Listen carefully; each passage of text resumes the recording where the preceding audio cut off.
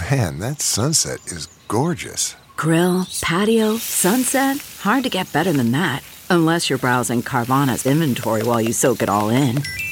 Oh, burger time. So sit back, get comfortable. Carvana's got thousands of cars under $20,000 just waiting for you. I could stay here forever. Carvana, where car buying meets comfort meets convenience. Download the app or visit Carvana.com today.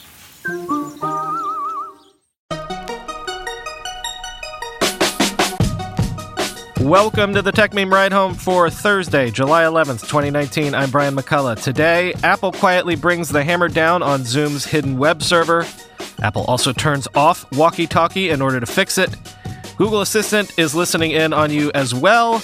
Amazon Music as a streaming dark horse. And dang, is Bird losing a lot of money? Here's what you missed today in the world of tech. Apple has pushed a silent Mac update to remove the hidden web server in the Zoom app that would let websites add a user to a video call without their permission. What is a silent Mac update? Glad you asked. Quoting TechCrunch, Apple said the update does not require any user interaction and is deployed automatically. Apple often pushes silent signature updates to Macs to thwart known malware, similar to an anti-malware service, but it's rare for Apple to take action publicly against a known or popular app. The company said it pushed the update to protect users from the risks posed by the exposed web server. Zoom spokesperson Priscilla McCarthy told TechCrunch, quote, "We're happy to have worked with Apple on testing this update. We expect the web server issue to be resolved today. We appreciate our users' patience as we continue to work through addressing their concerns," end quote. Yeah, on that last bit, I'm sure you worked with Apple on this update. I'm sure Apple is totes thrilled with you guys right now. I'm sure Apple just loves to have to push a fully nuclear software update because one software vendor in particular has done something shady. Should be noted that Zoom did in fact release its own patch to its software on Tuesday after initially saying it wouldn't. Quote, "Late Monday evening, the company published an extensive statement defending the practice and addressing other bugs found by security researcher Jonathan Litzich. But it declined to fully address the concern that an attacker could distribute a malicious Zoom call URL, trick users into clicking it, and then open a channel to their lives when their webcam automatically activated. Zoom originally said that it would just adjust the settings by which a user chose to launch video by default with every call. That proposed tweak did little to mollify critics who pointed to Zoom's casual use of a local web server on Mac computers. That feature allowed Mac users to join meetings seamlessly, but potentially created the risk of remote code executive attacks and circumvented a Safari feature that exists precisely to expand privacy protections," end quote. It should also be noted, a lot of people were like, Apple can do silent software updates that users don't even have to lift a finger for? As John Gales tweeted, "Hidden self-updating software does silent update to eliminate other hidden self-updating software.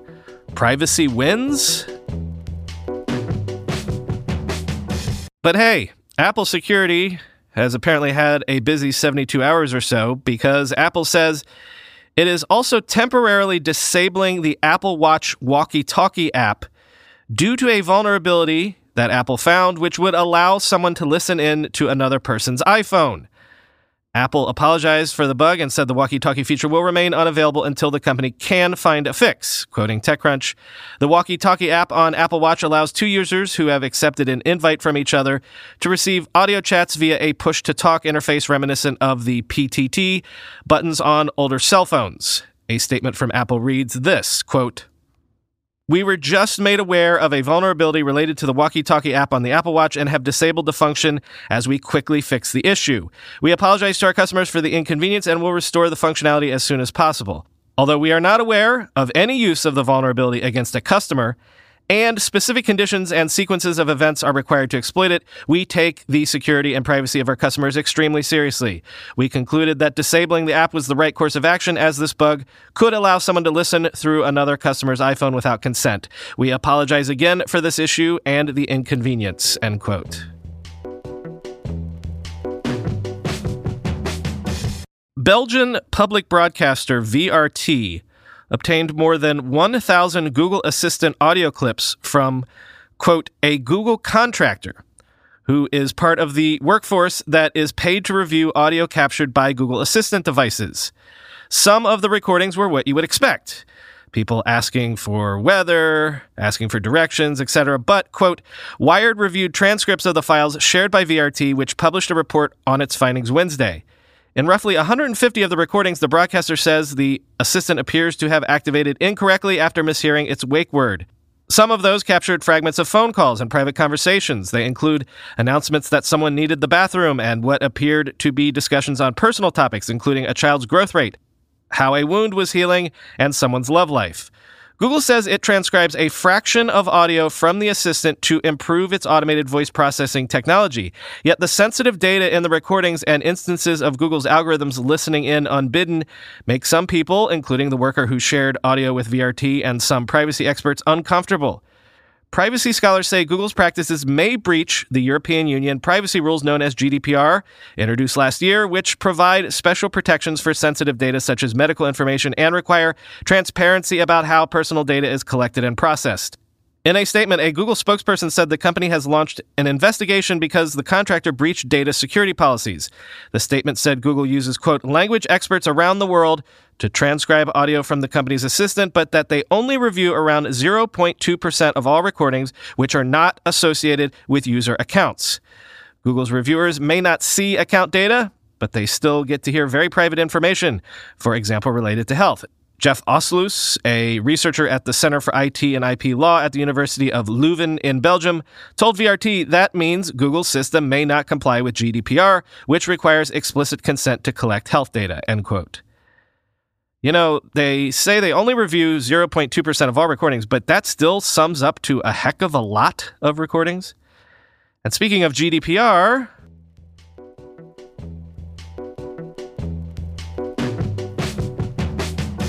OneTrust is a startup which builds tools to help companies navigate things like data protection and privacy policies, things like GDPR and the recent California Consumer Privacy Act. OneTrust just announced a $200 million Series A led by Insight Partners at a $1.3 billion valuation, quoting TechCrunch. It's an outsized round for a Series A, being made at an equally outsized valuation, especially considering that the company is only 3 years old. But that's because, according to CEO Kabir Bardey, of the wide-ranging nature of the issue and OneTrust's early moves and subsequent pole position in tackling it. Quote, we're talking about an operational overhaul in a company's practices, Bardey said in an interview. That requires the right technology and reach to be able to deliver that at a low cost, end quote. Notably, he said that OneTrust wasn't actually in search of funding. It's already generating revenue and could have grown off its own balance sheet. Although he noted that having the capitalization and backing sends a signal to the market and in particular to larger organizations of its stability and staying power. Currently, OneTrust has around 3,000 customers across 100 countries and 1,000 employees, and the plan will be to continue to expand its reach geographically and to more businesses. Funding will also go towards the company's technology. It already has 50 patents filed and another 50 applications in progress, securing its own IP in the area of privacy protection, end quote.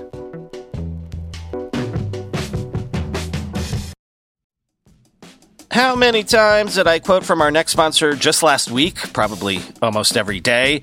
If you do listen to the show every day, you know the great work The Washington Post does. The Washington Post helps you go deeper on the news that matters most to you. Their journalists bring you the facts and provide clarity about what's happening in the industry, revealing the role tech giants and regulators play in our lives, the dangers and wonders of breakthrough technological developments, and the national conversation around things like AI. Also, did you know the Post offers a cool feature for audio lovers like you? You can conveniently listen to articles in addition to reading them, so you can catch up on the news during your commute.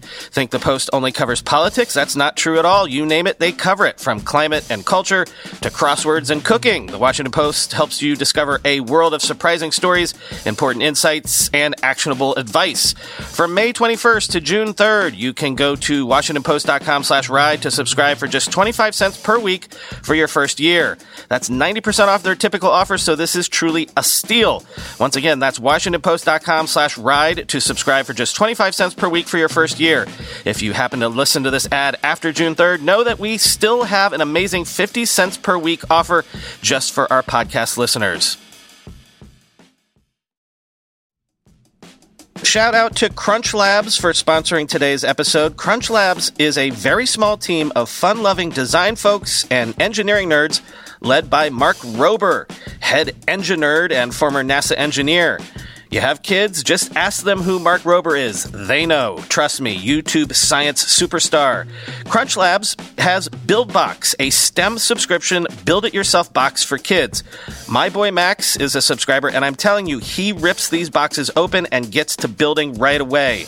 This summer, Crunch Labs is hosting Camp Crunch Labs, where kids get 12 build-it-yourself toys with one shipped every week. Plus, access to exclusive Mark Rober videos and weekly challenges that help grow kids' brains all summer long. Camp Crunch Labs has weekly challenges that kids get super excited about and fosters their creative thinking. Last year, more than 1 million people tuned in each week to watch camp and try their luck at the challenges. Worried about your kids' brains turning to mush over the summer? Sign up to Camp Crunch Labs and turn them into little robot-building mad scientists like Max. Right now, you can purchase a limited Camp Crunch Labs subscription and get 2 boxes free, a $60 value. Just go to crunchlabs.com/ride to sign your kids up for Camp Crunch Labs today. That's crunchlabs.com/ride. When it comes to music streaming, don't sleep on Amazon. According to the Financial Times, Amazon's Music Unlimited service is adding subscribers faster than rivals such as Spotify and Apple Music. Quoting the Financial Times, the number of people subscribing to Amazon Music Unlimited has grown by about 70% in the past year, according to people briefed on its performance. In April, Amazon had more than 32 million subscribers to all its music services, including Unlimited and Prime Music. By contrast, Spotify, the world's largest streaming service with 100 million subscribers, is growing at about 25% a year. Quote, Amazon is the dark horse in music, said Mark Mulligan, an analyst at Media Research. People don't pay as much attention to it as Apple and Spotify, but it's been hugely effective, end quote. The secret to Amazon's maybe success, according to the Financial Times, it's the ubiquity of Amazon's Alexa platform, which offers Amazon's music streaming services as a default option. Plus, there's the cost factor. Amazon Music is $10 a month, but only $8 a month if you're a Prime member, and only $4 a month if you only listen on an Echo speaker.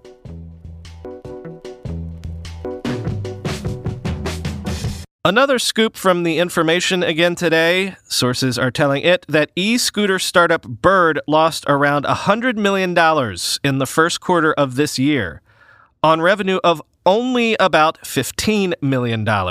And sources are saying that Bird only has about $100 million in cash left on hand, even after raising more than $700 million over about 18 months.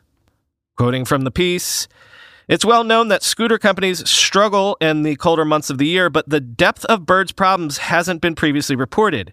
Now the company that unleashed the global scooter craze is trying to raise hundreds of millions of dollars more in venture capital by convincing investors that it has started to turn around, recording what one person familiar with the figures said was double-digit revenue growth each month since February.